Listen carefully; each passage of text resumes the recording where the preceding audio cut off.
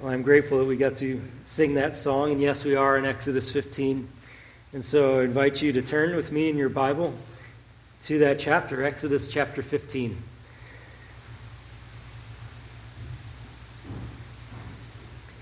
This portion of God's Word is typically referred to as either the Song of Moses or the Song at the Sea. It's the Song of Moses because Moses leads. It's a song at the sea because it's after the Israelites have crossed the sea on dry land and come to the other side, and there they are when they begin singing. Exodus chapter 15, I'll be reading verses 1 through 21. Then Moses and the people of Israel sang this song to the Lord, saying, I will sing to the Lord, for he has triumphed gloriously. The horse and his rider he has thrown into the sea. The Lord is my strength and my song, and he has become my salvation. This is my God, and I will praise him. My father's God, and I will exalt him. The Lord is a man of war. The Lord is his name. Pharaoh's chariots and his host he cast into the sea, and his chosen officers were sunk in the Red Sea. The floods covered them. They went down into the depths like a stone. Your right hand, O Lord, glorious in power. Your right hand, O Lord, shatters the enemy. In the greatness of your majesty, you overthrow your adversaries. You send out your fury. It consumes them like stubble. At the blast of your nostrils, the waters piled up. The floods stood up in a heap. The deeps congealed in the heart of the sea. The enemy said, I will pursue, I will overtake, I will divide the spoil. My desire shall have its fill of them. I will draw my sword, my hand shall destroy them. You blew with your wind. The sea covered them. They sank like lead in the mighty waters. Who is like you, O Lord, among the gods? Who is like you, majestic in holiness? Awesome and glorious deeds, doing wonders. You stretched out your right hand, the earth swallowed them. You have led in your steadfast love the people whom you have redeemed. You have guided them by your strength to your holy abode. The peoples have heard, they tremble. Pangs have seized the inhabitants of Philistia. Now are the chiefs of Edom dismayed. Trembling seizes the leaders of Moab. All the inhabitants of Canaan have melted away. Terror and dread fall upon them. Because of the greatness of your arm, they are still as a stone. Till your people, O Lord, pass by. Till the people pass by whom you have purchased. You will bring them in and plant them on your own mountain. The place, O Lord, which you have made for your abode. The sanctuary, O Lord, which your hands have established. The Lord will reign forever and ever. For when the horses of Pharaoh and his chariots and his horsemen went into the sea, the Lord brought back the waters of the sea upon them. But the people of Israel walked on dry ground in the midst of the sea. Then Miriam the prophetess, the sister of Aaron, took a tambourine in her hand, and all the women went out after her with tambourines and dancing. And Miriam sang to them, Sing to the Lord, for he has triumphed gloriously. The horse and his rider he has thrown into the sea. Let's pray together.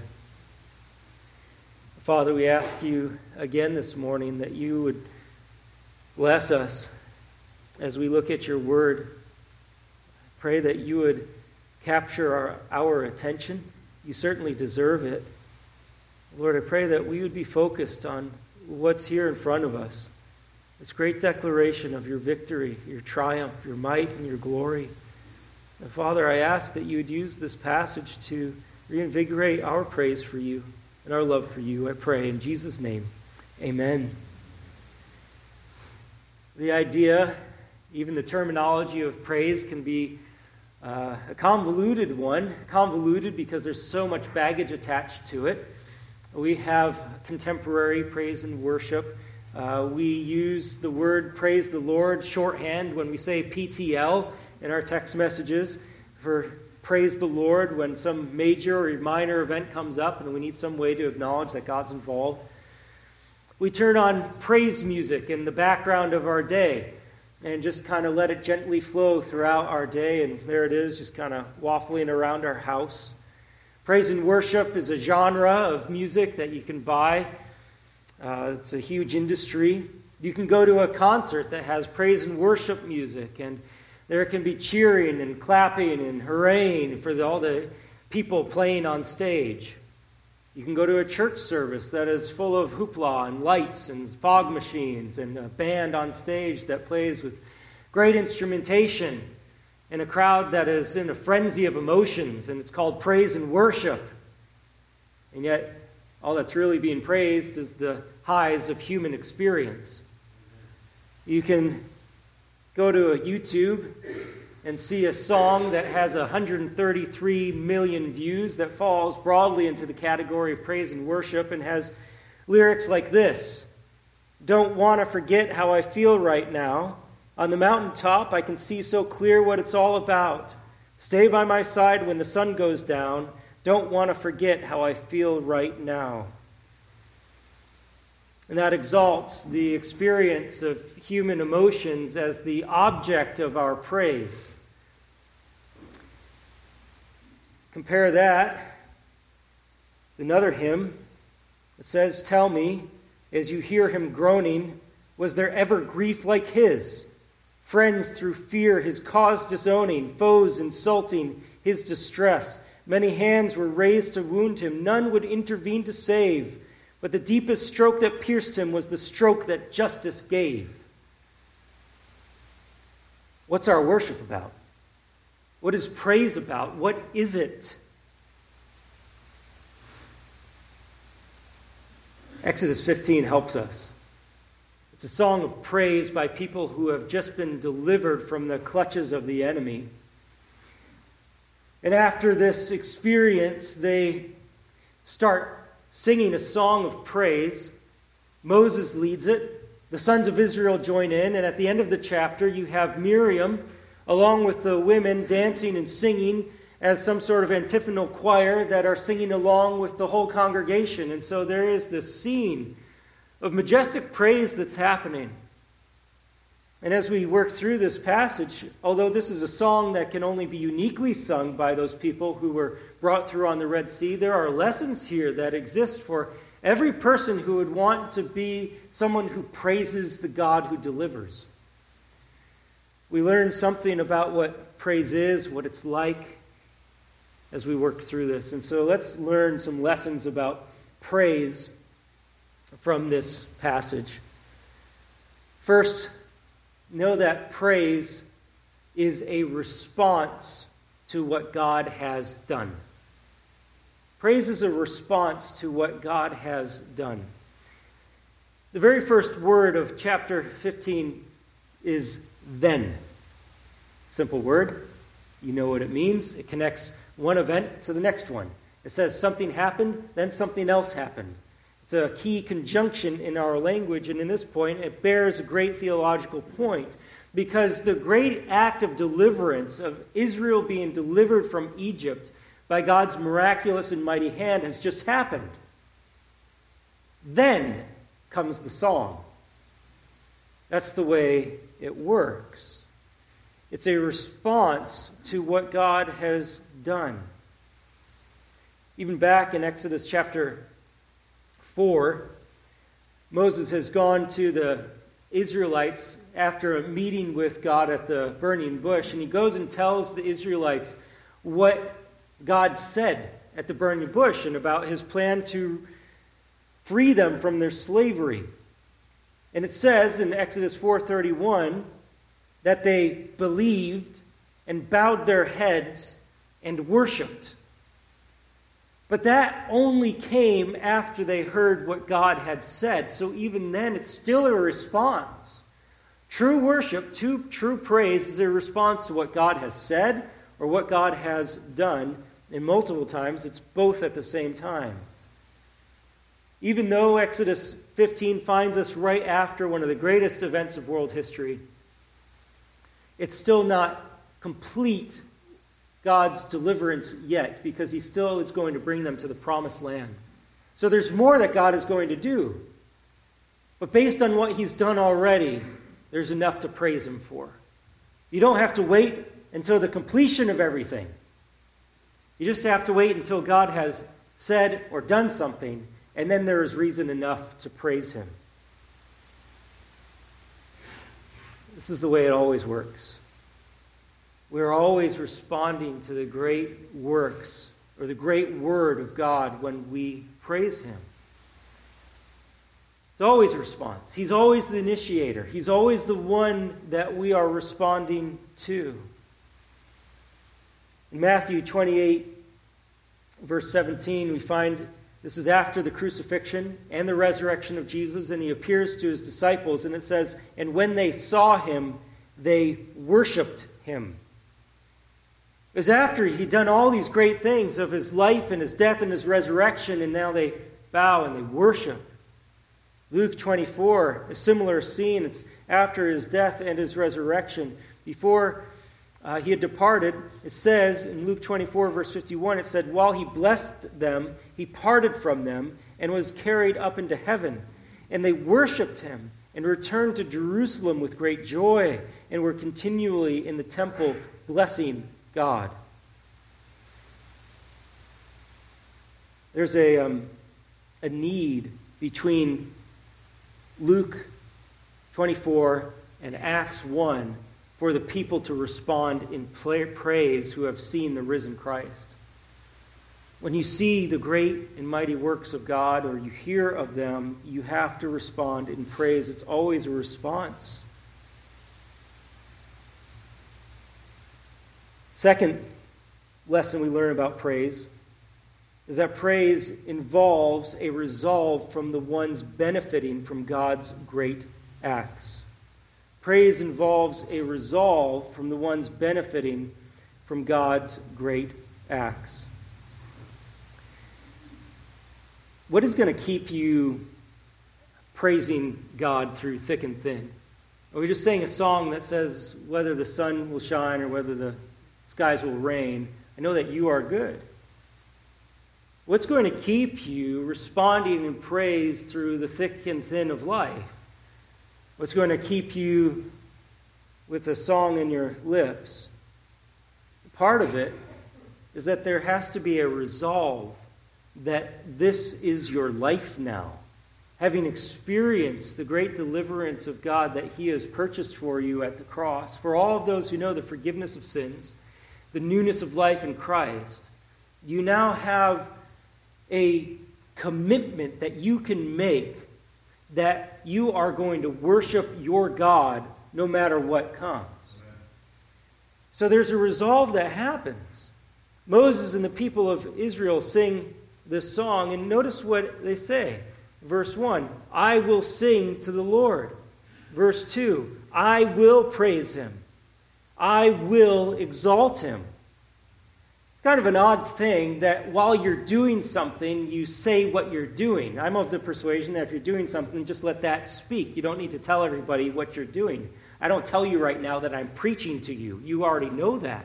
But in the case of the Israelites, they pause for a moment and they say, "I will sing to the Lord. I will praise him. I will exalt him." It's as if there's this declaration or a commitment that they are making that this is what they are going to be doing. One of the reasons that this is important, that there has to be an inner resolve to do this, is because praise doesn't come naturally. In a sense, it doesn't come naturally. Children, it is widely known, need to be taught to say please and thank you. We enter into this world entitled for everything that we receive, thinking that it's just due to us, and so please and thank you are just kind of an unnecessary platitude that kids don't see the need for. But parents see the need because we recognize that it is not an entitlement that they possess, but is a gift that God provides at all times that we receive meals or clothes or food or whatever. And so we need to be taught to say please and thank you, and let it become a pattern of our life where we understand that we are receiving grace upon grace upon grace. And as you begin to understand that your life is not some sort of entitled life, you realize all of these gifts come, and you need to resolve to constantly give praise to the giver of those gifts. And so Psalm 34:3 calls us to join in the praise. It says, "Oh, magnify the Lord with me, and let us exalt his name together." Of course we do that. Let his praise always be on our lips. Why? Because he's always good.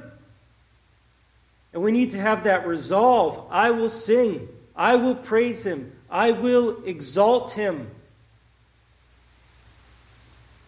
You need to resolve. Well, what is it that will generate that resolve in your heart? This is not just a put on your today's to-do list. I will praise God, although that might be a good thing for you to do.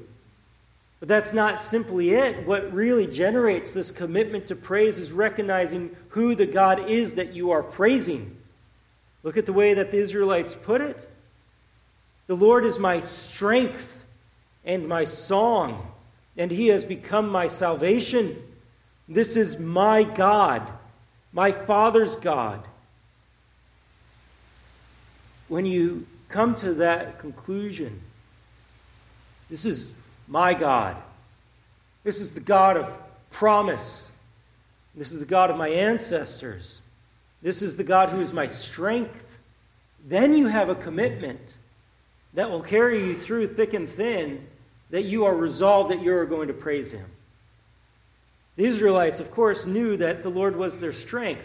As they walked through that wall of water on dry land, none of them, I'm sure, had it even crossed their mind that by their own might and strength they sustained that water from coming back upon them.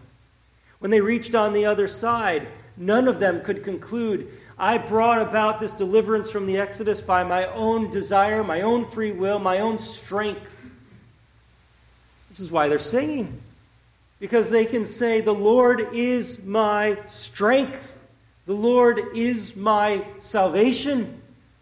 And it becomes so consuming a person in your life and so dominant over all things that they say, he is my song. Like there's no one else to sing about. There's nothing else to sing about. It's just him, the God who saves, the God who delivers, the God who has all strength and might. He is my song. In my former life, namely before kids, I used to go to concerts. And I went to secular concerts. And I enjoyed them at the time. And, you know, there's the whole kind of flavor of what's going on there, and everybody's singing. And what are you singing about there? What's the song? It's fun for a few moments, but it's not something that lasts a lifetime. It's not your strength. It's not your salvation. I don't go to concerts anymore, mostly because I have kids. But even if I did, I would feel it would be stripped of the fun and the flavor of it, because God is my song. He's everything. He's what we sing about. We don't come to church to sing about our cars, about our bank accounts. We come to sing about our God who is mighty to save. When you have a relationship with God like that, then you can have the resolve, I will sing. Even in the dark times. Paul and Silas, when they were put in the stocks, didn't just decide, you know what, we have nothing better to do, so let's sing praise to the God that has led us here. They had such a fundamental conviction about the goodness of their God that in the moment of trial and imprisonment, they were able to have their hearts still render praise to God. There is a resolve there based on who God was in their life. And so we learn from this that praise involves a resolve from those benefiting from God's great acts. Thirdly, we realize that praise is focused on the God who acts greatly. Praise is focused on the God who acts greatly. He's the one that we sing about. Amazingly enough, we get the object of our praise wrong very, very often. Contemporary Christian music gets this wrong very, very often. We live in a me-centered and I-centered culture. And Christianity, throughout the ages, is known for just being kind of a sponge of the world that it lives in. And it soaks up the spirit of the age, and so Christian music has generally done that. And it soaks in the spirit of the age so that when songs have more me's and I's in them than they do have references to God, then we've lost our way. And instead of declaring, "Great is thy faithfulness," often the song is there to describe, "Great is my faithfulness." And we promote all of the ways that we are faithful to God. And it becomes almost indistinguishable from some pop love song between two Romeo and Juliet lovers, where the relationship is just superficial, than between a mighty God and a people he has called to belong to him. So we need to make sure that the songs that we sing reflect the God that we are focused on in our praise. And the great joy of true praise is that it takes the attention off of ourselves. It puts the attention on the one who deserves it all. Oh, it's a pitiful life when we just spend it gazing at our navels. But when we lift our eyes up to the one who delivers, then we have something to sing about, and true joy comes. This song of Moses that the Israelites sang along with Miriam is profoundly God-centered in its praise. It doesn't mean that the word I or the word me isn't in there. That's not the final standard by which you evaluate our praise.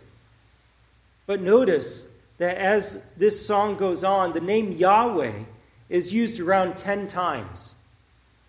And references to Yahweh occur about 32 times in these few verses. It is a song from beginning to end about God. One commentator outlines this song as verses 1 through 5, a song about God. It's describing who he is, what he's done. And then verses 6 through 18 is a song to God. It changes from third person, saying who God is, him and his, to verses 6 onward, referring to you and yours. It becomes very personal. We sing about God, we sing to God, but it's always centered on him. It's a song about God, declaring what he's done, describing him in lofty language, describing him as the one who triumphed gloriously, the one who's thrown horse and rider to the sea, the one who has sunk Pharaoh's chariots in the Red Sea, the one who acts by his mighty right hand, glorious in power, the one whose right hand shatters the enemy, and on and on. But it's also a song to God where we directly relate to God and ascribe to him directly his majesty. Some of us find it exceptionally awkward when a room full of people saying happy birthday to you. You just wish that there was one of those trapdoors where you could disappear. Sometimes it's awkward when you're the center of attention and a song is sung about you. It's not awkward when we sing a song to God. He deserves it. He deserves all of the praise that we can give him. We can declare straight to his ears how much he is worth our praise. And it's never awkward. This is a fact that our praise is to be focused on the God who acts greatly. Furthermore, our praise focuses on God's great acts of deliverance for his people. This is where this song, if you're paying attention to it, might strike you as a little bit odd. Because as the song focuses on the great acts of deliverance, the great acts of deliverance that come are by means of a triumph God brings over his enemies that is an incredibly violent triumph. Chapter 14 of the book of Exodus is, of course, the people being brought through on dry ground. They are being chased by the armies of Egypt. And chapter 14 narrates this as Israel escapes their clutches by the mighty hand of God. Then, chapter 15 sings about it. It would be amazingly wrong, or maybe a bit off, if the book of Exodus jumped straight from chapter 14 to chapter 16 without having chapter 15 in there. Chapter 14 describes walking through on dry land. Chapter 16 gets into the grumbling and complaining that happens by the Israelites when they have no food. After God works a great work, he deserves praise. And so it doesn't go straight to 14, narrating the events, to 16, describing what happens next. It pauses for a moment. It doesn't advance the storyline. It pauses for a song. But this is the way that we always work. Because when you see something that's praiseworthy, when you see something that is delightful to your eyes or to your senses or to your experience, you want to stop and acknowledge how great that is. You're walking through a museum and you see beautiful paintings and you want to stop and say something about it or take it in, and your experience is really fulfilled when you've got somebody with you and you say, "It's a beautiful painting." You don't walk through the museum and just say, "Oh, I saw the Mona Lisa, check. I got Monet, check. Van Gogh, check." And you might do that if you're kind of a task-oriented person. But if you want to enjoy what you're looking at, you pause, you enjoy it, you talk about it. See a beautiful sunset. The colors are vibrant, and you want to tell somebody, "I saw this most beautiful sunset. Come here, quick, look, look, look."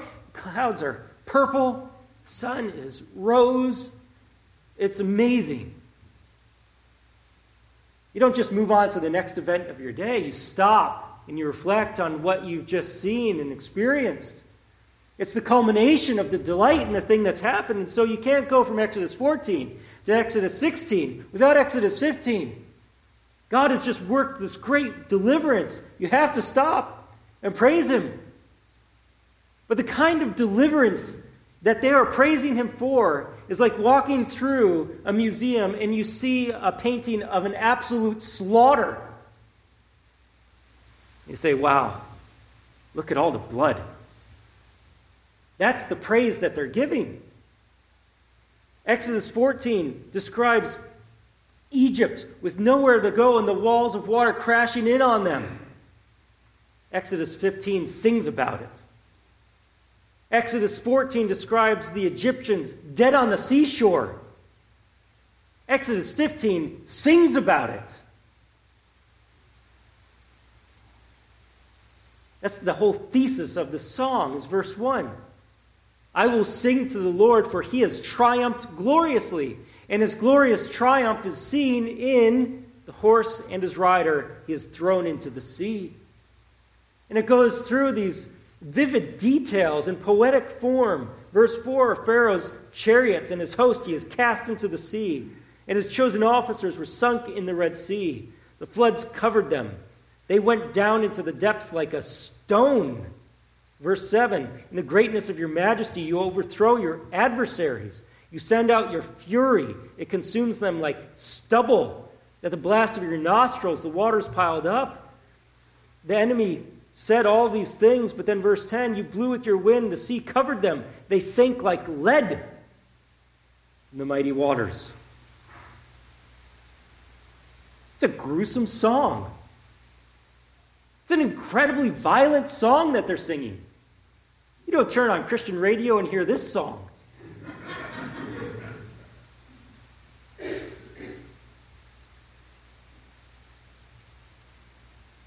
If we're willing to reflect for a moment, the songs that we sing in this room are incredibly gruesome, violent songs. As soon as you mention the cross You're taking on your lips an instrument of torture that was so unbearable that Roman citizens weren't allowed to be put on it. When we talk about the cross of Jesus Christ, we're singing about an incredibly brutal moment in history, perhaps one of the most violent moments in all of history, when an innocent man had his back ripped to shreds by a scourging, his head crowned with thorns that pierced into his skull, mocked, spit upon, beaten, stripped naked, having nails piercing his hands and his feet, holding him to a cross of wood, there left to basically be exposed to the elements. And we sing about it. What a gruesome, horrific scene. And yet, like for the Israelites, when those bodies of the Egyptians washed up on the shore as proof of the full deliverance he has executed for them, when we look to the cross of Jesus Christ and that violent, bloody, gruesome scene, we look to the very place where God has brought about our deliverance, and we sing about it. Some of the great hymns of the Christian faith. O sacred head now wounded, with grief and shame weighed down, now scornfully surrounded, with thorns thine only crown. O sacred head, what glory, what bliss till now was thine. Yet though despised and gory, I joy to call thee mine. We sing that to a melody. Stricken, smitten, and afflicted, see him dying on the tree. 'Tis the Christ by man rejected. Yes, my soul, 'tis he, 'tis he. 'Tis the long-expected prophet, David's son, yet David's Lord. Proofs I see sufficient of it. 'Tis the true and faithful word. We sing, of course we sing, about one who is stricken, smitten, and afflicted, because therein lies our whole salvation. The New Testament is full of this type of praise. Philippians 2, that famous passage that has Paul describing the condescension of Christ to take on flesh, is the focal point of the death on the cross. A lot of people take Philippians 2, 5 through 11 as a very early church hymn, a song that would have been sung or recited by the whole church. It says in Philippians 2, 5 through 11, have this mind among yourselves, which is yours in Christ Jesus, who though he was in the form of God, did not count equality with God a thing to be grasped, but emptied himself by taking the form of a servant, being born in the likeness of men. And being found in human form, he humbled himself by becoming obedient to the point of death, even death on a cross. It's a bloody, violent song the early church sang. It goes on, therefore God has highly exalted him and bestowed on him the name that is above every name, so that at the name of Jesus every knee should bow in heaven and on earth and under the earth, and every tongue confess that Jesus Christ is Lord, to the glory of God the Father. Or Colossians chapter 2, 13 through 15, another very hymnic portion of Scripture. And you who are dead in your trespasses and the uncircumcision of your flesh, God made alive together with him, having forgiven us all our trespasses by canceling the record of debt that stood against us with its legal demands. This he set aside, nailing it to the cross. The cross was the instrument of victory, for he goes on, he disarmed the rulers and authorities and put them to open shame by triumphing over them in him. Our praise focuses on the great acts of God whereby he brings deliverance. But his deliverance is often through violent means. And we sing the song of the cross. We sing the song of the Lamb who was slain. We remember that it was through his death that our life was purchased. Our praise focuses on some otherwise unsavory elements that have become everything to us. Our praise focuses on God's deliverance. It also focuses on God's great character. Praise focuses on God's great character. So much of this song focuses on the character of Yahweh. Just a few examples of the way he's described. He's described as my strength, my song, my salvation, my God, my Father's God in verse 2.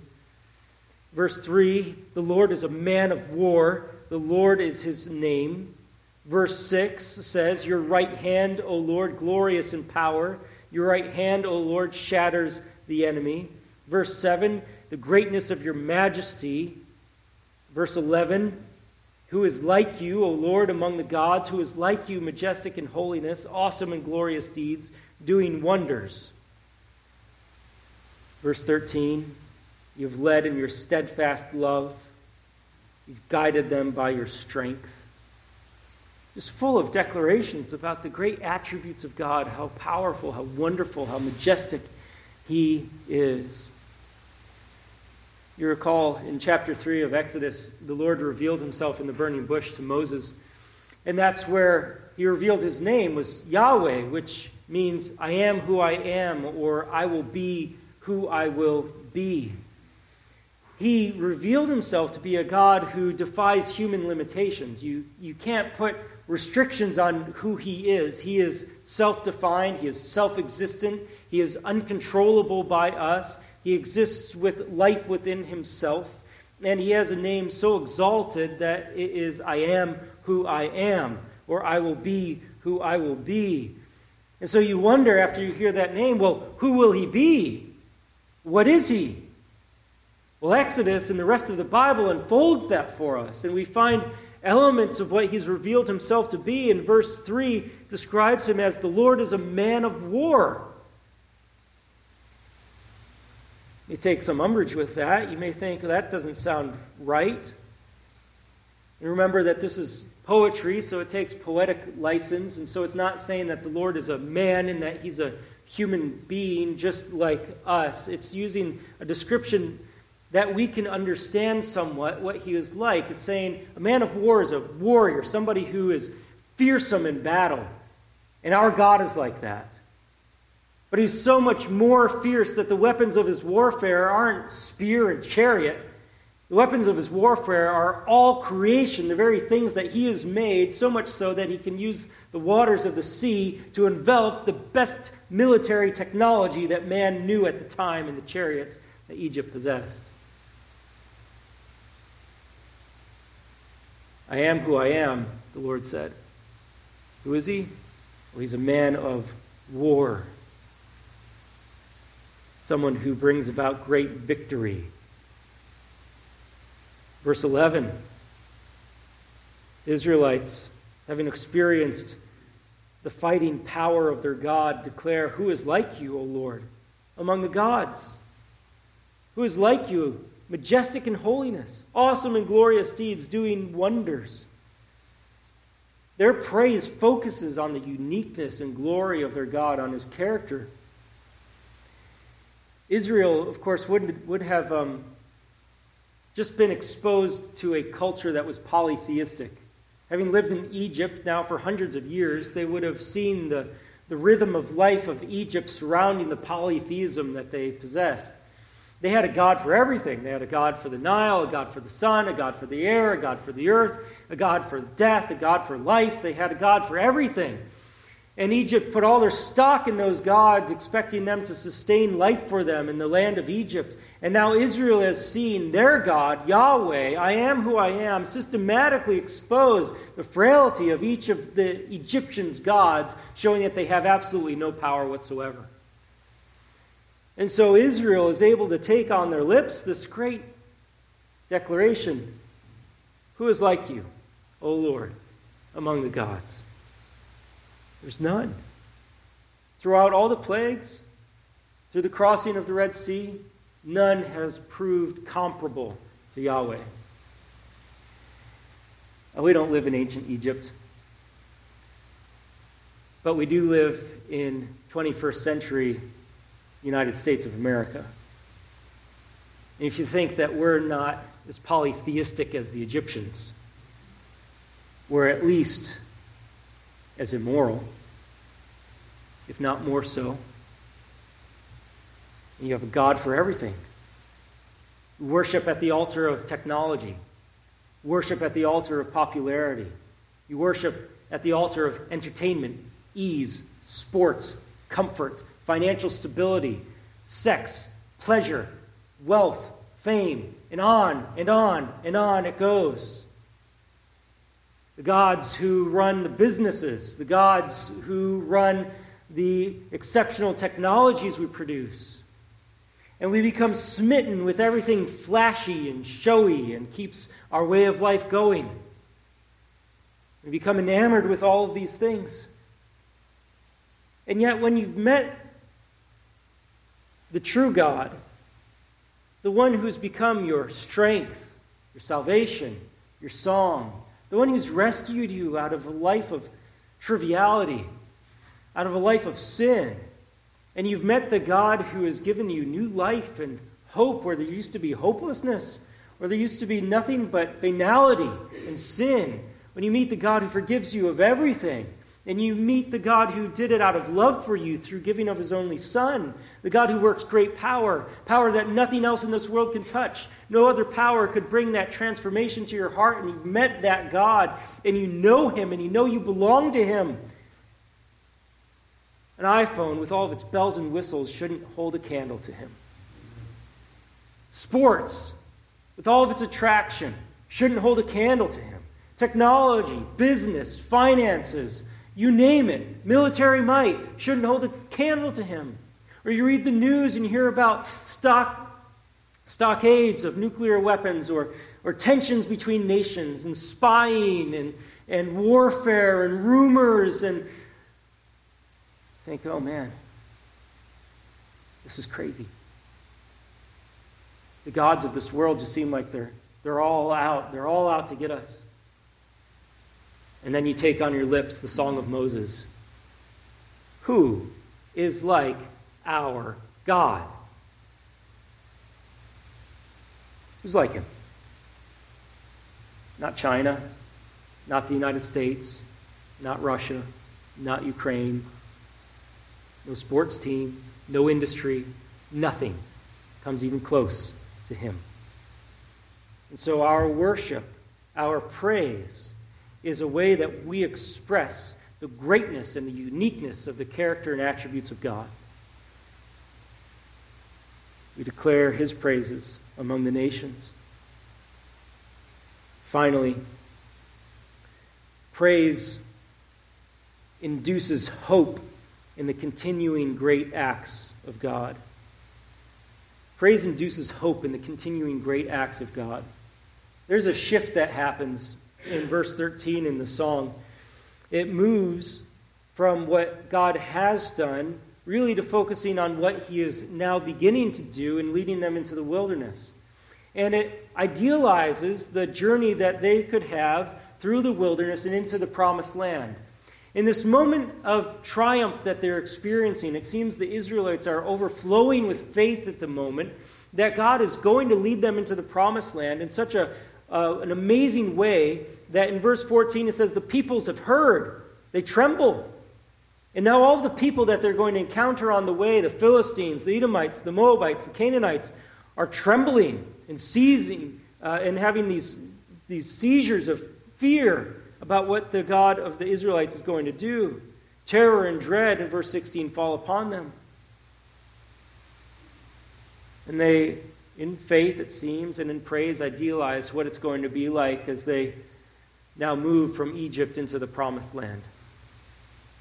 Full of confidence. Oh, if only it would have remained like this. Only they would remain the confident people that they express in their song. We know how it goes. They're going to see the people of the Canaanites, and they're going to say, you're bringing us to those monsters. They're going to eat us like grasshoppers. And they get terrified.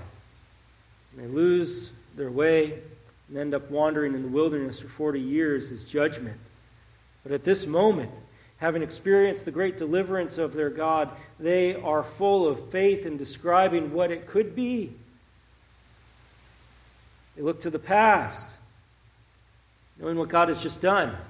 And in the present, they declare praise with faith in what God is going to do in the future. And the culmination of it is in verse 17, what the expectation is. is that you will bring them in and plant them on your own mountain, the place, O Lord, which you have made for your abode, the sanctuary, O Lord, which your hands have established. The ultimate consummation of this is that they would be brought to a place where Yahweh dwells permanently among them, and they have constant access to him. We have the opportunity right now, as we look back to the great act of deliverance God has accomplished for us at Calvary. And right now we praise him for what he has done, but we also praise him for what he has promised to do in the future. And our praise is intended to induce our faith to go on trusting him. We sing lots of songs about the cross. We sing lots of songs about right now. Great is your faithfulness, morning by morning. We also need to sing lots of songs about what he's still yet to do, promises yet to be fulfilled to us that we wait in faith for.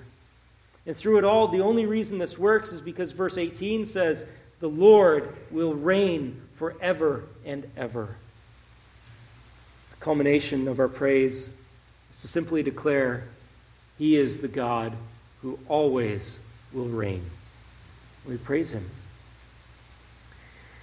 Well, Exodus 15 certainly gives us lots to think about with our own praise and worship to our God. Let's make sure that we praise him in a way that is fitting to his greatness. Let's pray. Father, we thank you that you have revealed to us something of your greatness. We've seen it most clearly as we look to the cross. There, your wisdom, your might, your mercy, your love all coalesce. We thank you that you have redeemed us from our life of sin. What a great God you are. Lord, we don't always feel like praising you, and we forget sometimes that we need to praise you or have reason to. Forgive us, Lord, for our forgetfulness. Forgive us for our me-centered approaches to praise at times. Father, would you help us to be focused on you and to remember you? And I pray, Father, that you would help us to continue to praise you, to grow in praise. You deserve it, certainly, Lord. And we do trust that you are the one who reigns forever and ever. And may you send your Son back. Oh, come, Lord Jesus. We want you to come and reign and rule. And until that time, help us to submit wholly to you, we pray. In Jesus' name, amen.